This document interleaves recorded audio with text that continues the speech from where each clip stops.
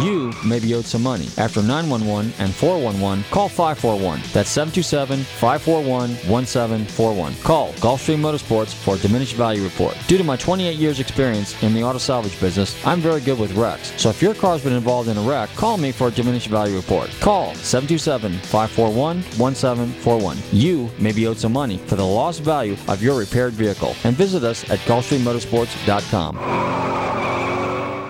Hey listeners, this is Robert from Nostalgic Radio and Cars. We all love to eat. Well, I would like to tell you about my friends at the Rib Shack Barbecue on West Bay Drive in downtown Largo. Their menu offers family-sized takeout dinners like delicious ribs, chicken, beef, and pork, or sit-down barbecue dinners, sandwiches, and even desserts. They will also cater your party. Everything is barbecued fresh using real oak for that great smoky flavor. So visit my friend Corey at the Rib Shack Barbecue in downtown Largo, West Bay Drive, or call them for a takeout order at 727-501-9090. That's 727-501-9090. They truly have the best smoking barbecue in town. Oh, and be sure and check out their great barbecue sauce. That's the Rib Shack Barbecue in downtown Largo, 727-501-9090. I'm telling Robert from Nostalgic Radio and Cars sent you. It was the greatest rivalry in the history of racing. All the Formula One stars, alongside all the sports car heroes, drove in it. The most dangerous sporting event of any kind. Two titans of the automobile industry waged war at the biggest race in the world. It was the 24 Hours of Le Mans. Death was almost routine at racetracks. When you got in the car, you had to be ready to die. But the car that would win is the car that people wanted to buy. By the mid-1960s, the name of the game at Le Mans had become Beat Ferrari. Ford had nothing that could compete. We didn't have that performance that customers wanted.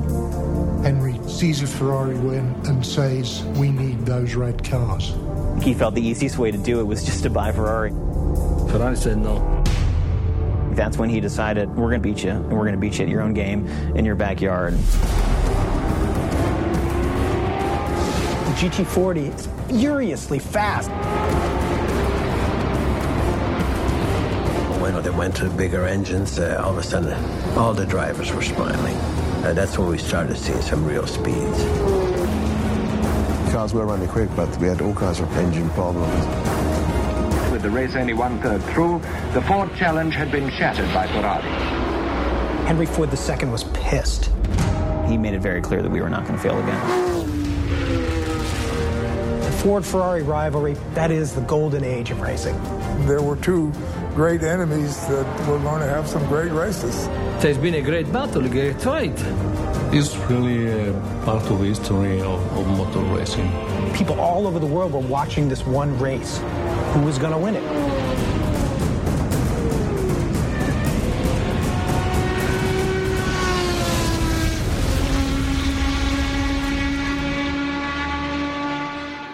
Hi, everybody. This is Bob Barsha with Fox Sports. Normally, I'm at the racetrack with the Barrett-Jackson auctions for television. But if I'm not, I'm going to be listening to Nostalgic Radio and Cars, and I hope you will, too. Set the Wayback Machine. Yes, sir, Mr. Peabody.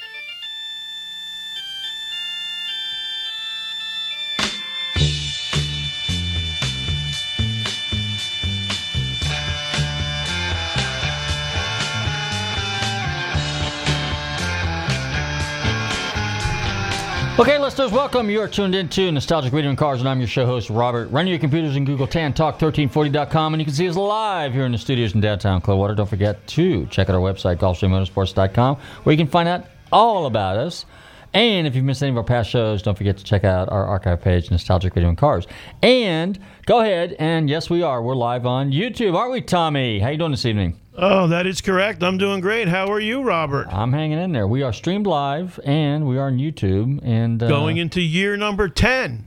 I'm going into year number 10, Nostalgic Radio and Cars. Yes, we have just celebrated our third. This is our third show since our 9-year reunion. So that means less than a year from now, it'll be 10. We'll be celebrating our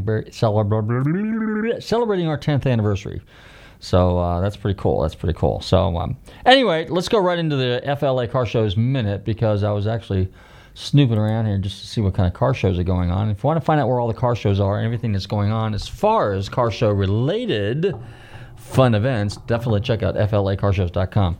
A lot of cool stuff going on. Still, the summer's not quite hit us yet, and I'm a little surprised that I'm impressed that the weather hasn't been too muggy yet. You know, a little here and there, but for the most part, pretty decent. We were up in Crystal River not Crystal River. We were in Citrus County over the weekend. It was pretty nice up there. There's a couple car show things going on up there. They have those the regular events Fridays and Saturdays. They have their car meetups and stuff like that. And I think the last Saturday or Sunday of the month, and I missed it, they have a kind of like a Cars and Coffee at the Cattle Something Cafe. Shame on me. I know I'm going to get a phone call here in a minute. Someone's going to be correcting me saying, can't you ever get anything straight? Yeah. Something that I was at an event that I was at, I participated in, and I know that I usually get that pretty straight. For the most part, I fly by the seat of my pants. I wing it. Anyway, what else is going on? Well, I didn't do anything particular this weekend other than tinker with my car. I was working on Miss Moneypenny. Kind of did a nice little detailed job. Bobby and I washed and waxed and detailed and cleaned up all the vehicles this weekend. You know, every once in a while you got to do that. It's very, very important to maintain your vehicles. You know, it's an extension of your personality. You know, if your stuff looks like doo-doo, then it's people get the perception. You know, it's kind of like if you're walking around Walmart and you got an ankle bracelet on and tattoos all over you and half your teeth are missing out of your skull. It's a perception thing, right, Tommy? No. The reason I brought that up is because such a character was meandering through Walmart the other day while I was looking for some little odds and ends I needed. But at any rate, back to the car stuff. Like, for example, I have to do appraisals on cars. I do diminished values and total losses. And I've got a claim right now that I'm working on, and I'm really trying to help the guy out. But when your car doesn't really, it's even in spite of the fact that it's wrecked, it's a condition report. CR reports are condition reports. The condition of the car is like a 2.5. Even if it was driving, going down the road, it's 2.5. You know, this is a sad piece. You got to take care of your cars, because especially if you got a claim, insurance companies are not dumb. I mean, I'm not in their fan club naturally, but because the insurance company's goal is not to pay you. But if you miss your payment by 2 hours, you're going to get a 10-day notice and a cancellation notice and a delinquent fee notice, and that's just the way it works. You know, so sadly they have us over a barrel because it's corporate America. Not that I'm a pro-business, pro-free enterprise kind of guy, but I'm not a big fan of the way corporate America behaves themselves these days. So, and enough said, since we try to avoid politics in on our show. But because I deal with insurance companies all the time, I'm definitely going around and around with them.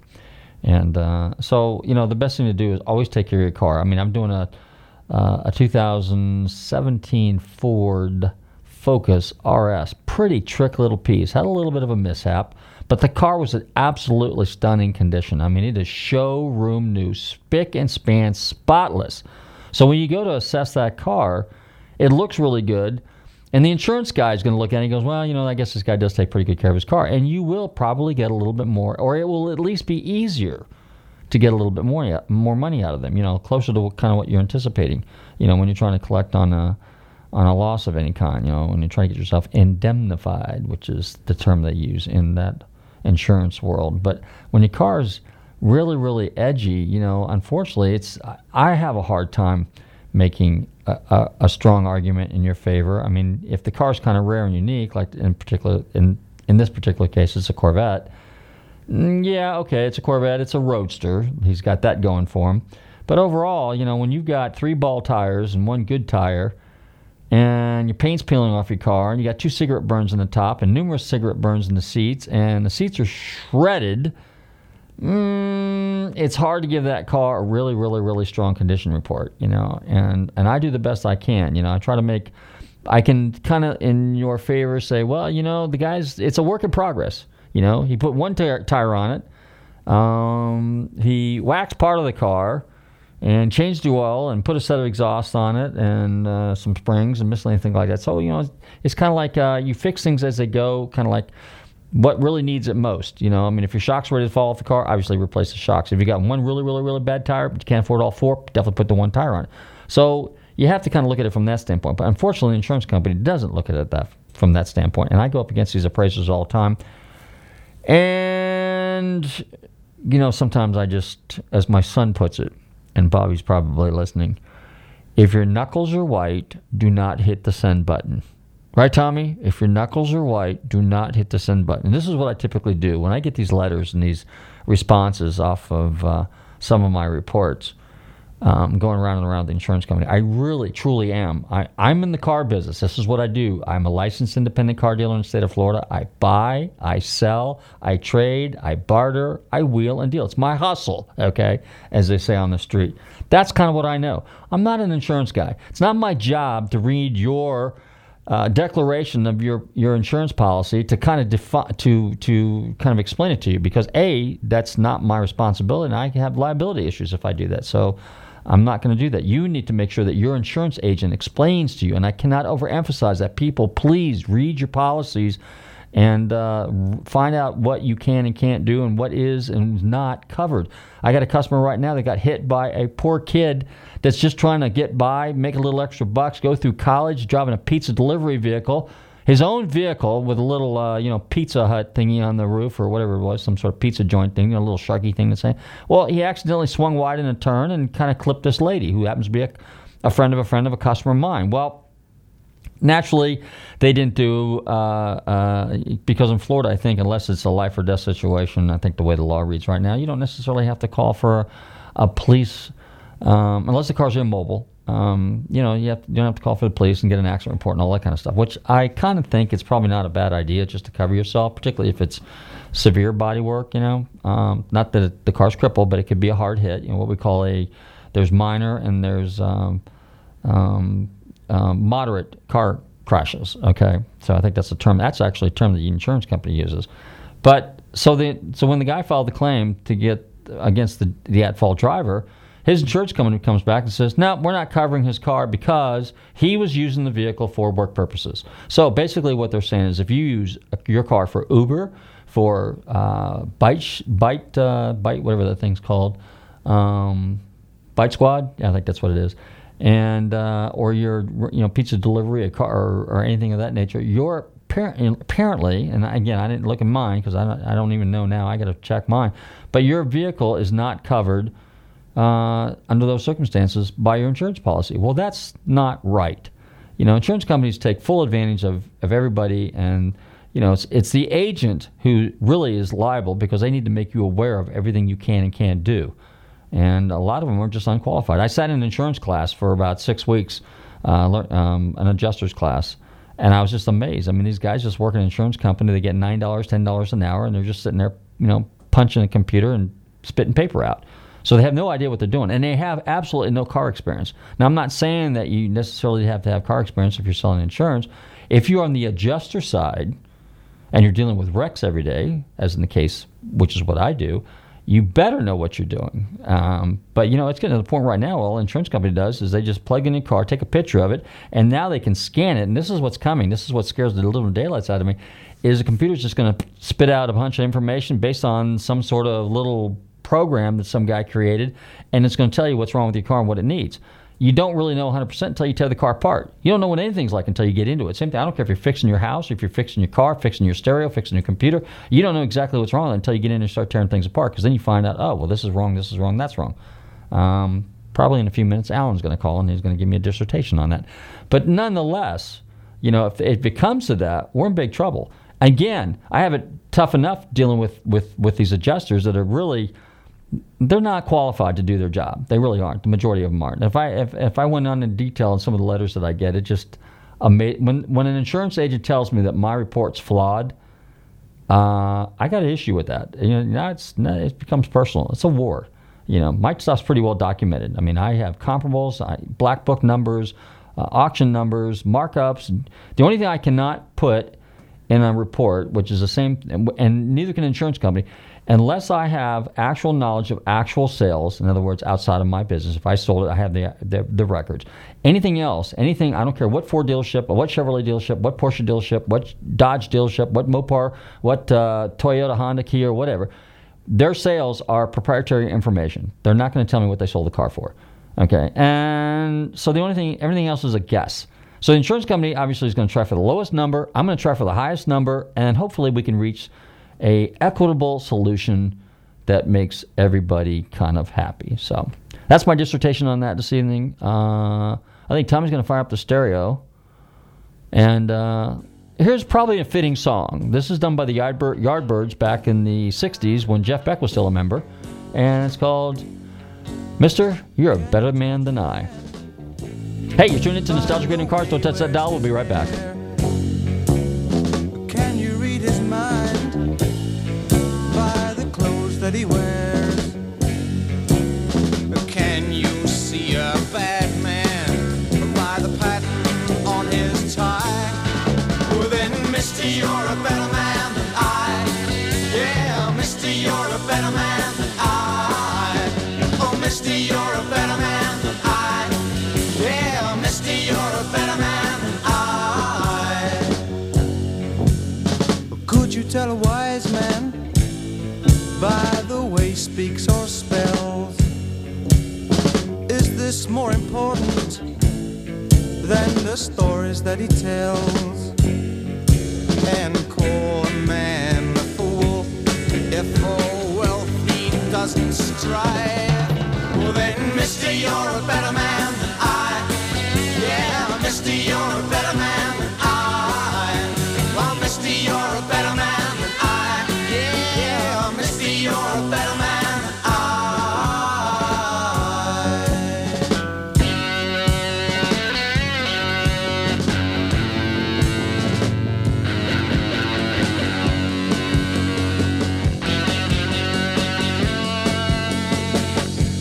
Hey listeners, this is Robert from Nostalgic Radio and Cars. We all love to eat. Well, I would like to tell you about my friends at the Rib Shack Barbecue on West Bay Drive in downtown Largo. Their menu offers family-sized takeout dinners like delicious ribs, chicken, beef, and pork, or sit-down barbecue dinners, sandwiches, and even desserts. They will also cater your party. Everything is barbecued fresh using real oak for that great smoky flavor. So visit my friends Corey, Jed, and Kurt at the Rib Shack Barbecue in downtown Largo, 600 West Bay Drive, or call them for a takeout order at 727-501-9090. That's 727-501-9090. They truly have the best smoking barbecue in town. Oh, and be sure and check out their great barbecue sauce. That's the Rib Shack Barbecue in downtown Largo, 727-501-9090. I'm telling Robert from Nostalgic Radio and Cars sent you.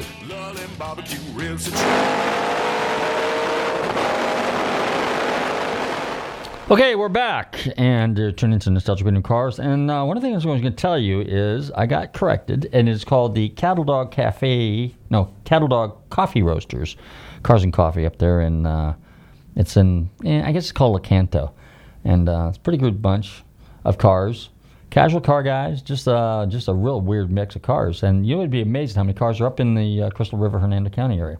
Pretty cool. Anyway, tonight is the second, actually it's the first of our consecutive two-part series. We've never done this before. I've always had a guest on, and sometimes we've had them on, maybe a year later or 2 years later or 6 months later or whatever. But this is the first time we've actually done a two-part series, so I'm kind of looking forward to that. So that should be a good show. And we're having Alan Grant come back on. And Alan Grant was probably one of the more successful factory team race car drivers for Carroll Shelby, so that was pretty cool. And I was just reading, I pulled up, there's a website, and it's called Racing Sports Cars. And basically what it does is you can kind of type in a race car, a racing team, a driver, and it will give you kind of stats on it. So for example, in Alan Grant's case, he started in 1962 in SCCA, or at least the information goes back that far.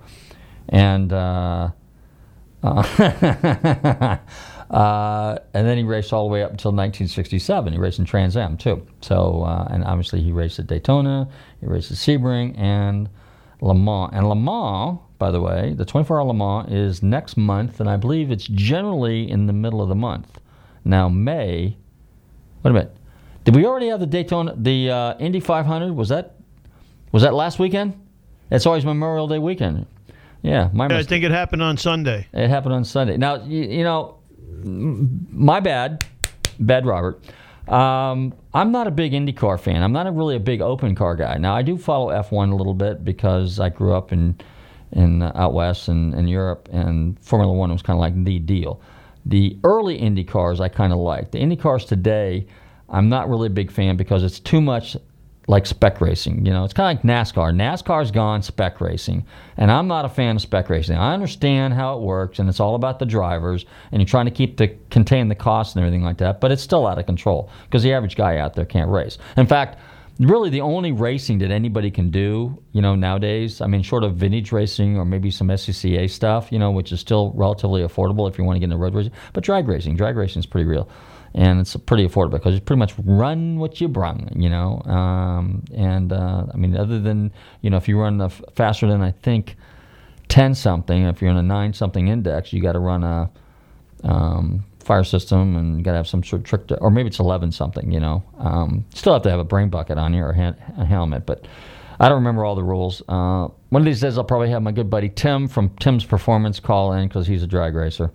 And I just did a little street racing because I was a notorious street racer in Pinellas County, particularly Clearwater.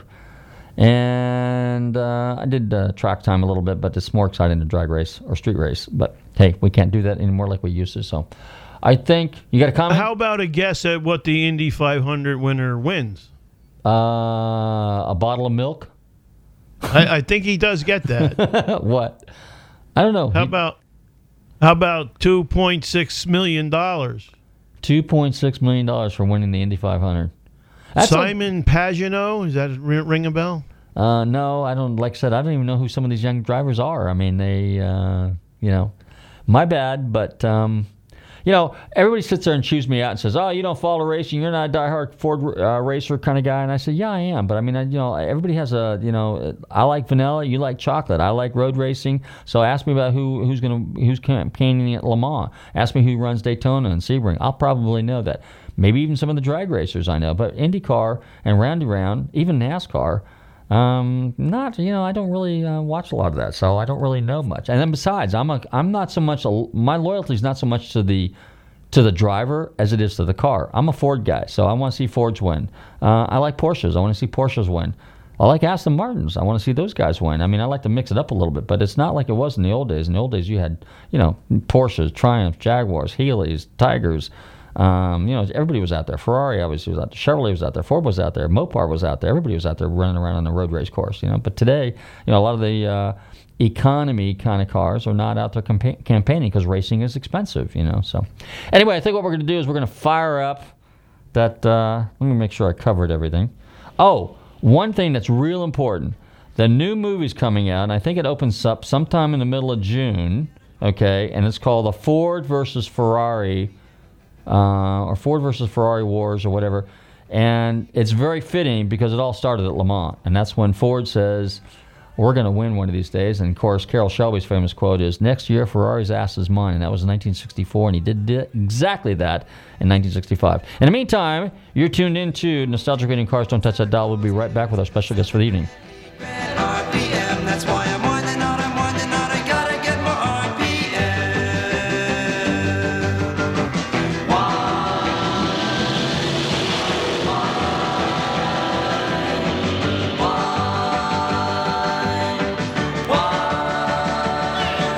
I know a couple guys are cheating, they got more kids. 1 grand, 2 grand RPM. They better not miss, so they'll be looking at the dudes. 3 grand, 4 grand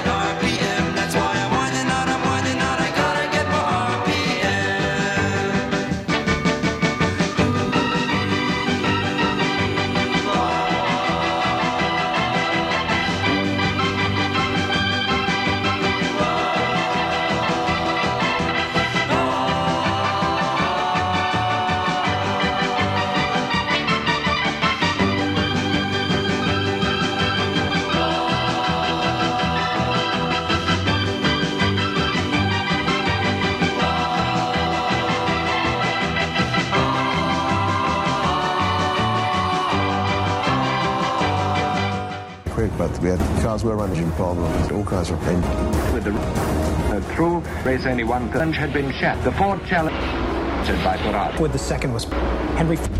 He pissed. We were not going to fail. It made it very clear that rivalry, that Ford Ferrari age of racing is the golden age. True, there were great enemies, great races. We're going to have some great battle. It has been a great fight. Part of really of motor history. People all over racing. Watching this one over the world were watching who was going to win race. And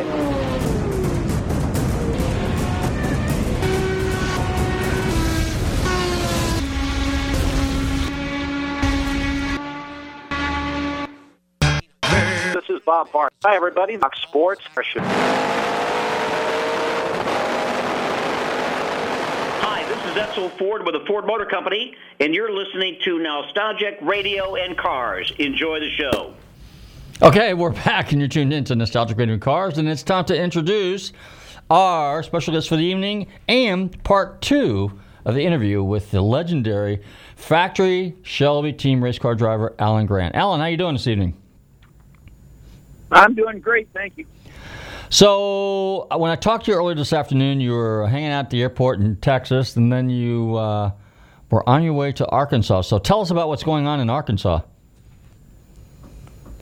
Okay, my good friend Jeff Yurkovich is putting on this show it's actually the Midwest Blue Oval Ford Club.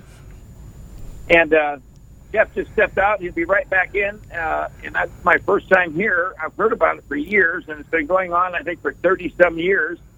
And Jeff will be right here to tell you about it. Okay, well, super. In the meantime, you got any good lies, tales, and stories for us? I mean, what have you been up to since last week? You know, where we stopped last week is, I think you were talking about something going on, some street racing or whatever it was. No, I know what it was. You were talking about Bill Mitchell's Cheetah. And right. And then, you know, the other thing I was doing, I was looking up your, I'm on this website called Racing Sports Cars. And, of course, it's a website where you can find out about race cars, racing teams, car drivers and stuff. And I did not know, according to this, you raced in Trans Am in 1967 with a Mustang with Mr. Minter, who was used to race part-time for Shelby, too, right? That is correct. In fact, I had gone back to college, and so they had a race at Crow's Landing Airfield, which is about 20 miles west of Modesto. And Milton called up and wanted to know if I'd be available to co-drive with him. And I said, absolutely. And unfortunately, we got out there, we practiced in the car, and he went out on the first stint. And I can't remember exactly what happened to the car, but bottom line is that was the only race that I was really involved with on the Trans Am. Okay, so it was... And by the way, yeah.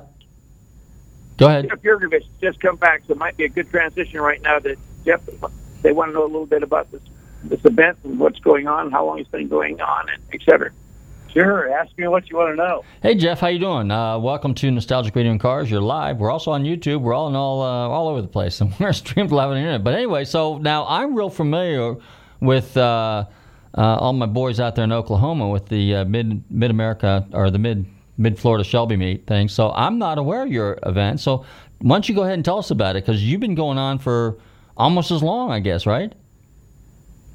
Well, you know, this event has gone on for 32 years. I got to say, I was involved in the Mid-America event since its inception. I was there at the original picnic when it started. And I was lucky enough to be in the right place at the right time in Eureka Springs, Arkansas, where I was able to take over from the guy that started this event 32 years ago. I took it over 5 years ago. We have expanded it from a one-day car show into Mustang Week, Eureka Springs, Arkansas. Wow. Okay. So now, what is Eureka Springs, Arkansas? Where is it, and what is it known for? Eureka Springs is in northwest Arkansas. It's about 45 minutes outside of Rogers or Bentonville, Arkansas. Bentonville, Arkansas is known for Walmart, J.B. Hunt, and Tyson Chicken. Okay. So we're close to a lot of big things, but Eureka Springs, Arkansas is not a big town per se. It's known for its springs. That's how it was born. There was 65 springs that were found in this area. It's buried on a mountainside in the Ozark Mountains. Its population is 2,030. What makes it interesting is that its hotel rooms available are 2,062. Say that again? The population of Eureka Springs, Arkansas, is 2,030. Right. But its hotel rooms available in the town is 2,062. Oh, so you are definitely a tourist-oriented city or town. This town is where you want to go. There is probably 1 million motorcyclists come through this town every year to tour the roads. The roads and the driving ability out here is absolutely incredible. Interesting. Now, is there a racetrack close by? There is not. It's the roads that you drive on. Okay, so my next question is since Rob Walton owns one of the original Daytona Cobras, coupes, or he used to, I don't know if he still does or not, and he's an avid car guy, does he participate in your events by any chance? Can he what? Has Rob participated in this event? No, he has not. When I took it over, this event had been pretty much non-promoted, non-run down, and we started promoting it from a one-day car show to a 4-day driving event. We've got driving events starting on Thursday where we do road events.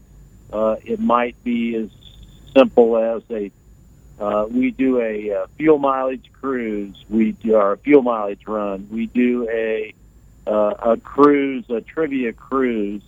The largest cat preserve in the United States is in Eureka Springs, Arkansas. We'll tour that. There's a Harry Potter castle out here where we'll have our dinner banquet at. There is so many unique events that go on in Eureka Springs. The Rhythm and Blues Festival goes on this weekend with live bands. The most haunted hotel in the United States is in Eureka Springs, Arkansas.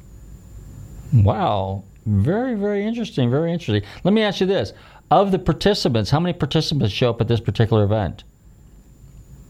Well, I got to say, when I took it over back 5 years ago, we had like 60 cars show up. Okay. And it was a Saturday event. And so I promoted it a little bit, and we had a Friday night get-together, a meet and greet, kind of hamburgers, hot dogs, and then we did a Sunday cruise. Since I've started promoting that, as we put it on, it has become an event that has been, we expect 400-plus cars. We should exceed, our cruises are booked at 100 cars a cruise for the event. People plan to stay here for 5 days and do all the activities we have going on. Yeah, that sounds like a lot of fun. What is the average age group of the cars? Are they more vintage? Is it a more contemporary? Is it a mix? What type of cars show up there? Are in the past, and then what's your anticipation this year? We have a lot of vintage cars that show up. Okay. I've got a lot of original Shelbys that show up. This year we have the, do you know the name Dick Trickle? Oh, yeah. NASCAR guy. Well, Dick Trickle drove a '69 Mustang back in the day. It was the A&W root beer car that he won. I don't quote me exactly, but I think it was 58 feature events back in the day. And that car is coming in. The original Dick Trickle car has been restored, and it'll be here for everybody to look at. It's the A&W root beer car. it will be here all weekend for everybody to view and see. Wow, fascinating. Now, Alan Grant is your guest of honor, Grand Marshal for this event? He's our Grand Marshal, guest of honor. Give him every accolade you can think of. He's it. Okay, well, super. Super. Well, Jeff, now wait a minute. Now, from what I understand, what Alan was telling me, you have a restoration shop. So tell us about your restoration shop and how people can find out about you and the event. All right, let me just add before he gets into it. That Jeff is probably the foremost, most respected early Mustang restorer in the world.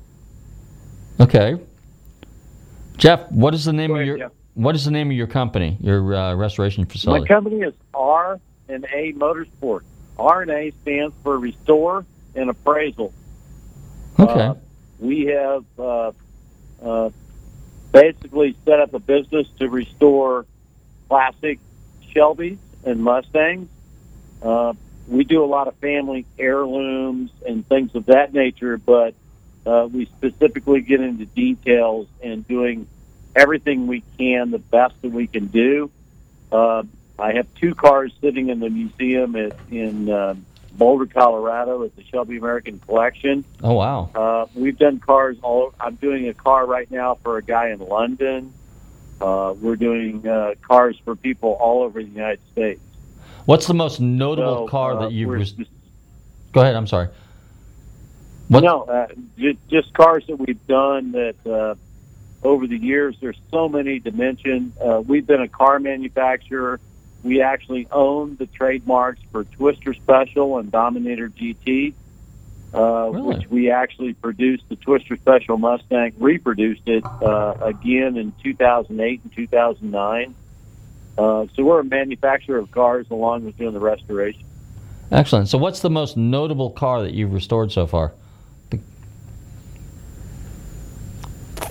There's so many, it's hard to say. Well, you just telling me about one that was like one of one. So what was that car? That was a...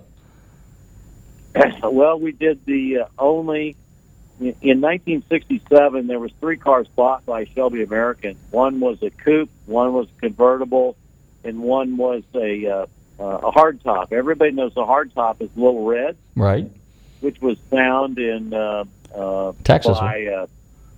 Craig Jackson. Barrett Jackson. Right. Also, there was the hardtop is out of Colorado. I know the guy that owns it, but the convertible, we actually got to do the restoration. It was the promo car for the 68 version of the Shelby, and we restored it to its 68 version. Mm-hmm. It was never in 67 trim. It was the mule car for the 68 Shelby convertible, and we restored that car. Yes, and that car, I believe, is in a private collection in South Florida, isn't it? It is. Okay, super. So if people want to find out more about you, Jeff, how do they go about doing it? And then if they want to find out about the event, how do they go about doing that as well? Well, the event is MidwestBlueOval.club. Okay. That's the place to look for the event and what's going on here. As far as getting with R&A Motorsports, it's rnamotorsports.com. Our website is currently being remodeled, so it should be up here in the next week. But that's rnamotorsports.com, and that's a dash, not an underscore, when you go in there. And we're happy to help anybody with any of their needs. Super. Well, I wish you guys the best of luck at your event, and maybe one of these days I'll make it out there. I'd like to check it out. I'm kind of, me being a Shelby guy and one of the state reps for the Shelby Club for SAC, and a long-time Shelby guy anyway. So definitely where there's a Shelby at and a new event, I'm always looking forward to. And your community there, your little town there, sounds really interesting. I'd like to check that out as well. And I want to see what it's like to see a town. Go ahead. I was going to say it's a destination point. Mustang, the past president of the Mustang Club of America is coming in tomorrow. They want me to put on a national event next year for the Mustang Club of America. It's centrally located, which drags more people in than anywhere else in the United States. the activities that we've got going on now. Yet, although they're not road events, there is road events that we can do out through the pig trail and through other activities, not a road racing event, which makes it more beneficial to the wives, kids, things of that nature. It makes it a little more fun for people to come out and enjoy times and what we've got going on. Okay. Sounds interesting. I'm definitely going to have to put that on my calendar. In the meantime, I want to thank you for... We'd love to have you out. Okay, super. Thank you very much. Let me get back to Alan since we're trying to do our two-part here. So I want to get Alan on here and pick his brain a little bit more and have him tell us some more stories. Alan, are you handy? I sure am. All right. So one of the cars that I wanted to talk about that you actually were you have a direct connection with, and since the movie Ford versus Ferrari is coming out and Le Mans is running around, the 24-hour Le Mans is right around the corner, there was a car that was real significant in the Ford history books, and that was the Ford GT. But you had the opportunity while you were in England to check out the original Lola GT by Eric Broadley. That was his original concept car that Ford saw, and then that was the car that kind of eventually morphed into the Ford GT. So tell us a little bit about that story. Yes, when I went to Europe in 1965, I went as a driver, with the Daytona Coupes and also a mechanic on the Ford GT40s. And so consequently, I was working on the Ford GTs in Slough, England, at Ford Advanced Vehicles, which is right adjacent to Lola Cars. And so it was one long building, but it was a separation, and there was a door in between. And I got to know the managing director there because if I needed some pop rabbits or needed to borrow a tool or whatever, so I got to know the managing director. And so one day I was over there, and I noticed over in the corner there was a car with a bedspread over the top of it, and I recognized the shape, and I asked him. I said, Rob, is that the Lola GT? And he says, yes, it is. I said, do you mind if I look at it? And he said, no, help yourself. And so I went over there, and of course, when that car first came out, it was the star of the London Racing Car Show in January '63, and it was written up by every magazine throughout the world. And when that came out, and I saw these pictures, I thought it was the most beautiful car I'd ever seen. And so consequently, excuse me a second. Consequently, I went back to him and I said, Rob, do you think Eric would consider selling this car? And he says, well, if ever he would, it'd be now. He says, I need the space because they had just come out with the T70 Can-Am car, and it was extremely popular, and they had a lot of orders. And he says, furthermore, we could use the money. He says, make me an offer. And I went back and counted every penny I could get my hand on, and I came up with $3,000. And he says, okay. He says, Eric's going to call in tonight. Eric is over in Indianapolis. That was before he had gotten into Indy cars, and he'll be calling in tonight. And so I didn't sleep all night, and I went in the next morning bright and early, and Rob says, well, Alan, he says, you buy yourself a car under one condition. And I said, well, what's that? He says, Eric would really like to have that car, out of here before he gets back, because he really wanted to keep that car for his personal car as a road car. And so that's why I ended up with that car. Really? That's a very interesting story. So, in other words, Eric Broadley did not want to sell it, but he decided to sell it, but the condition was you had to get the car out of there in case he saw it when he walked in and he'd fall in love with it again. Is that kind of how I understand that, or how I read into it? That's exactly right. And of course, the other part of the story is, obviously, I think we shared the fact that, Ford in the early 60s realized that they did not have a performance image like Chevrolet. And so that Henry Ford II and his key people decided they need to establish a racing image and a performance image. And so they had a 3-point program. They wanted to, number one, win the NASCAR championship, which they did with Holman and Moody. Number two, they wanted to win Indianapolis, which they did with Lotus and Jimmy Clark. Number three, they wanted to win Le Mans. And so that's when the Enzo ended up, sent some feelers out that he might be interested in selling the company. And so Henry thought that he had it bought until he sent his accountants and his attorneys over and spent a week with Enzo. And finally Enzo was a little nervous, and he asked the question. He says, if I want to race Indy and Ford Motor Company doesn't, who prevails? And, of course, they said Ford will. And he says, forget it. Get out of here. And so that really pissed off the Deuce. And that's when he basically sent his people to Le Mans to assess what the competition was. And the number 2 car, Lola, was actually driven by David Hobbs and did extremely well. And the Ford team, which included Shelby and Roy Lund, they all of a sudden they realized, my goodness, this is almost identical to the car that that we want to build, because again it was designed around the small block Ford. And so consequently, their next step was to contact Broadley in London. So they went to London. They made a deal with Broadley to put him on a 2-year contract. They bought my car. They bought the number 2 car, which Hobbs drove, and they basically used my car as the standard. They took the Hobbs car, and they basically took the suspension, took it back to Dearborn, ran it through the computer, and they wanted to get some anti-dive in it. So they made up some anti-dive, and then they actually tested the car at Goodwood. They tested it at Snetterton. They took it down to Monza, Italy. And I've got a book that was a confidential memorandum that was written in November of 1963, where they basically showed every single test lap that Bruce McLaren was one of the drivers, Rory Salvadori was one of the drivers, Eric Broadley was one of the drivers. And every lap was recorded and timed, and it's got pictures of my car, it's got the pictures of the number 2 car, it's got pictures of the Ford GT, and it just tells the whole story, which I just told you, which is just phenomenal. But the irony of it is that last year, the Cobra Club of Orange County, of Orange County, had a big show. And Gurney was there with the Mark IV that he won at Le Mans in 67.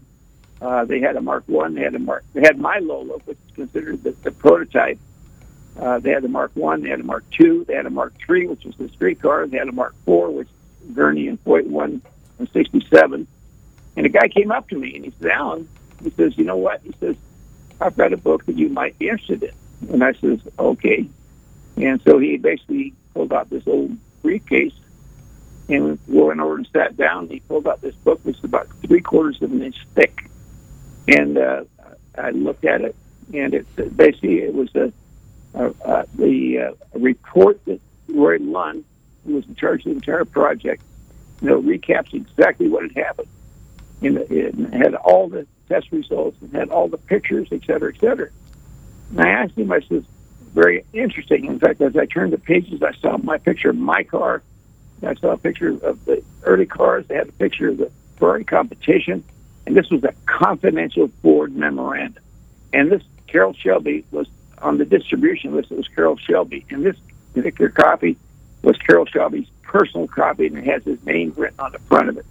And so I said to him, what do you want for it? And I said, what are you going to do with it? And he says, well, I want to sell it. I said, what are you asking for it? And he says, I think it's worth $5,000. I said, ooh, $5,000 for this old book? And so he says, yeah. I said, well, I kind of thought for a while, and I said, what if I paid you cash? He said, oh, no, it's got to be cash. So anyhow, I said, my goodness sakes, this verifies my car. Just absolutely. And so I finally said, well, I don't have $5,000 cash on me. I said, can you come by the office? And he lived over by Riverside. He came by the next day. So I have that book, which is that I've actually got it in my safe deposit box. I've since scanned it all, but it's got the history that is just incredible. That was a long answer to a short question. No, but even though we only have a couple minutes left, but that is a fascinating story, because I had the honor of seeing that car at the Quail about 2.5, 3 years ago, because it was on display there, and I saw the car, and I'd only seen the car in pictures, And as soon as I saw it and recognized the Ford Cortina taillights, I think it's got in it, I thought, holy Christ, that's the car. And but I knew that you were involved in it, but I did not know that you owned that car for a long period of time throughout the 60s. 4 years. Yeah. That's amazing. That's absolutely amazing. So do you still have the car then, or somebody else have the car now? No, I have it. Of course, you've probably seen the Jay Leno show that right. did a half-hour interview with the car, and then also Lord March sent me a personal email in 2017 and said, I understand you have it. He says, is there any way possible we can get it at the Festival of Speed and the Revival? He said, I'm willing to pay to have it shipped over and shipped back and pay your expenses. And so we did that. And so in the meantime, I've had the pleasure of showing it at several places at La Jolla, Concours d'Elegance, et cetera, et cetera. That's totally amazing. That is a fascinating story. And that is a milestone car. Now, what I didn't know, or I don't remember, I forgot, but you said there was a second car. That was the one that Hobbs drove. How much different is that car than your car? Well, that car ended up going to, obviously the weak point of that car was the Claudi Type 37 transaxle. And so when they were testing down at Monza, the car ended up being in Monza. And so consequently, it ended up, I forget the guy's name right now, but anyhow, it was in Italy for a long time. Alf Francis ended up with the car, and he was actually working for Cesarina. Then a guy he got transferred over to Kansas City, and there was a guy in Oklahoma that ended up buying the car, and he put a Ford GT tail on it, said it was the original prototype of the Ford GT, and I've got all that history and background of that car. Then the car ended up being sold to a guy in British Columbia. He raced it at Westwood and crashed it, put it in a container, sat there for 20 years. And then it was somebody found it. They ended up sending it over to England, then to have it rebuilt. And what they did is they wanted to run it at Le Mans Classic and the Le Mans races, and so they put on these big, huge wheels and big, huge tires and flared defenders, and it just totally destroyed the beauty of the car. That's sad. And it was actually bought by the guy by the name of Suzuki in Japan. Then the third car was actually bought by John Mecum Jr. before Ford even got involved. And so Augie Pabst drove that car, and he ended up, racing it in England. And then all of a sudden, of course, Traco at the time was taking these Chevy engines and was getting a lot of horsepower out of them. And so Mecum put a Traco Chevrolet in it. And Augie Pabst won a couple of races down at Bahamas. Alan, we are up against the clock again. But I'll tell you what, I definitely want to have you back on the show again. We got to finish your stories because that's an extremely fascinating car. In the meantime, Alan, I want you to have a super time out there in Arkansas. Again, thank you very much for coming on the show. I'm going to tell people to check out your website, which is alangrant.com, right? And in the meantime, have fun out there, and we'll look forward to having you back on the show again. I want to thank all my listeners for tuning into Nostalgic Radio and Cars. Don't forget, every Tuesday night here on the Tan Talk Radio Network between 7 and 8 p.m. Tell your friends, follow us on Facebook, Instagram, Twitter, and don't forget to check out our website, GulfstreamMotorsports.com. In the meantime, everybody stay safe, drive carefully, and love your family.